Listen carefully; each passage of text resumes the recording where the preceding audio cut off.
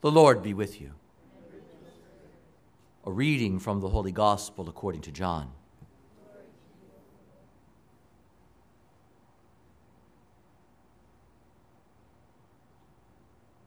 On the first day of the week, Mary of Magdala came to the tomb early in the morning, while it was still dark, and saw the stone removed from the tomb.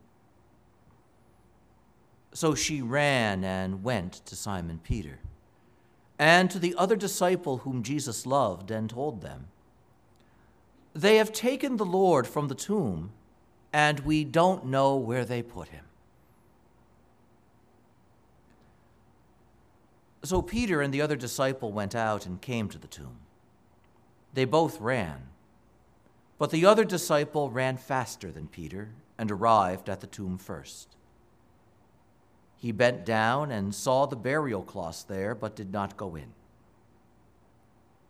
When Simon Peter arrived after him, he went into the tomb and saw the burial cloths there, and the cloth that had covered his head, not with the burial cloths, but rolled up in a separate place.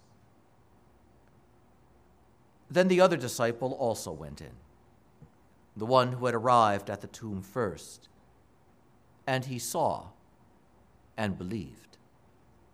For they did not yet understand the scripture that he had to rise from the dead.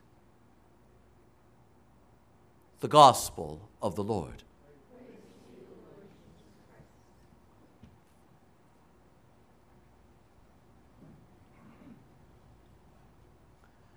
One of the remarkable elements of the event of Easter, the resurrection of the Lord, is that nobody saw it. It's absolutely remarkable. And if we pay close attention to the readings for Easter Sunday, nobody sees Jesus. There's the tomb with the stone rolled away. There are angels in some of the gospel accounts, but no one sees Jesus. In fact, in our first reading, St. Peter, as his preaching, emphasizes that when he rose from the dead, Jesus did not appear to everybody. He wasn't seen by the world. What a remarkable element of our salvation this is. Because what was witnessed by everybody, what everybody had the chance to see, was Good Friday. And Jesus was crucified publicly outside the city gates by the road that everybody traveled on. The world saw that. Because the world always sees what goes wrong. And that's how the world sees things, in terms of what goes wrong, what doesn't work. And even on our best days, if we're honest with ourselves, there is that way we look for the negative first, isn't there? In other people, in our lives, we do that. What we see is what goes wrong, what's broken, what simply doesn't work. And the amazing thing was, in seeing the Lord be crucified, that was all the world saw. Just another victim. Just another good man who couldn't change a thing. Business as usual, and nothing changes. And then there was that mysterious morning, the morning within which we stand today. Something strange occurs, something new happens. A woman arrives at the tomb, and we hear very carefully mentioned that it was still dark. The dark night of what went wrong. The dark night of that illness I've been suffering with. The dark night of I've never been happy in my job.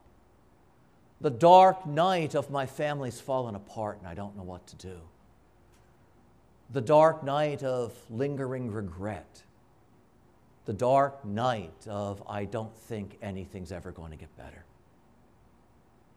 She arrived in the darkness, and she saw something that sent the darkness away. And it was as simple as that great boulder in front of the tomb being rolled away. And the fact that the Lord could not be found there. He was laid there. He was placed there. The world who received the Lord into its hands nailed him to a cross, placed him in a tomb, put a stone in front of it, and moved on. And the remarkable thing about Christ is he never stays where you put him. And so they come to the tomb, and he is not there because he doesn't live in what doesn't work. And Jesus didn't come to rest in what always goes wrong. And Jesus did not come into the world for more of the same. He came to save us. And so on that cross, he took all that goes wrong onto himself. He embraced it, and he received every bit of it. Our guilt, our shame, our woundedness, the injustices that we are subjected to and that we subject others to. He embraced it all. What the world didn't see was that he was embracing it. He wasn't subject to it. He wasn't victimized by it, but he took it, all of it, onto himself, so that he would rise up from that, and in rising, lift us out of there too. Because when Jesus leaves the tomb, he takes us with him. The humanity that is laid to rest in the tomb is the humanity that rises in Jesus Christ. And that is our humanity, out of more of the same, out of what goes wrong, out of what doesn't work, out of it will never get any better or be any different. Oh, he leaves. He rises. Small wonder everything feels different now. And just as in the beginning, out of darkness, the Lord spoke his word and there was light, so on this new day, greater even than that first day, out of the darkness of everything that comes crashing down around us, there is light, and there is life, and there is freedom, and there is a goodness that will never end or will never be taken away. But it doesn't show itself. The Lord doesn't show himself to the world that way. The world sees him wounded, but his people see him risen. How remarkable that is. And the news of his resurrection, the news of his victory for 2,000 years has traveled through time and across this world to every single part of the globe without the Lord showing his face publicly to everyone. And yet we're here because word of that day reached us in some way. How remarkable that is, that those who witnessed him, those who met him, those who encountered his victory, encountered, saw, touched a life and a goodness and a reality so powerful they could communicate it, and a world living in darkness could hear it and receive it. That is also why we are here. Because in just a few moments, on this altar, that same Jesus Christ within whose risen light we gather will be here. And if we look forward only with worldly eyes, all we will see is something as silly as a man holding a round circle of bread. And let's be honest, in worldly terms, that's a pretty dumb thing to do. But with the eye of faith, with an eye that understands what happened on this day, oh, that eye, the eye of that heart will look forward and see something much greater. Because it won't simply see a round circle of bread. It will see a goodness that shines more brightly than any earthly sun ever could. It will see Him. It will see that He is indeed not among the dead, but that He is here. And it will see, as we said in our song, this day is the day that the Lord has made. Not some other day, not yesterday, not tomorrow, not some day that has yet to come, but this day. And we gather on this day. And on this day, the Lord is here. And He doesn't appear directly to the world. Oh, but He's appearing to His people here in this place. And what happens at the end of Mass?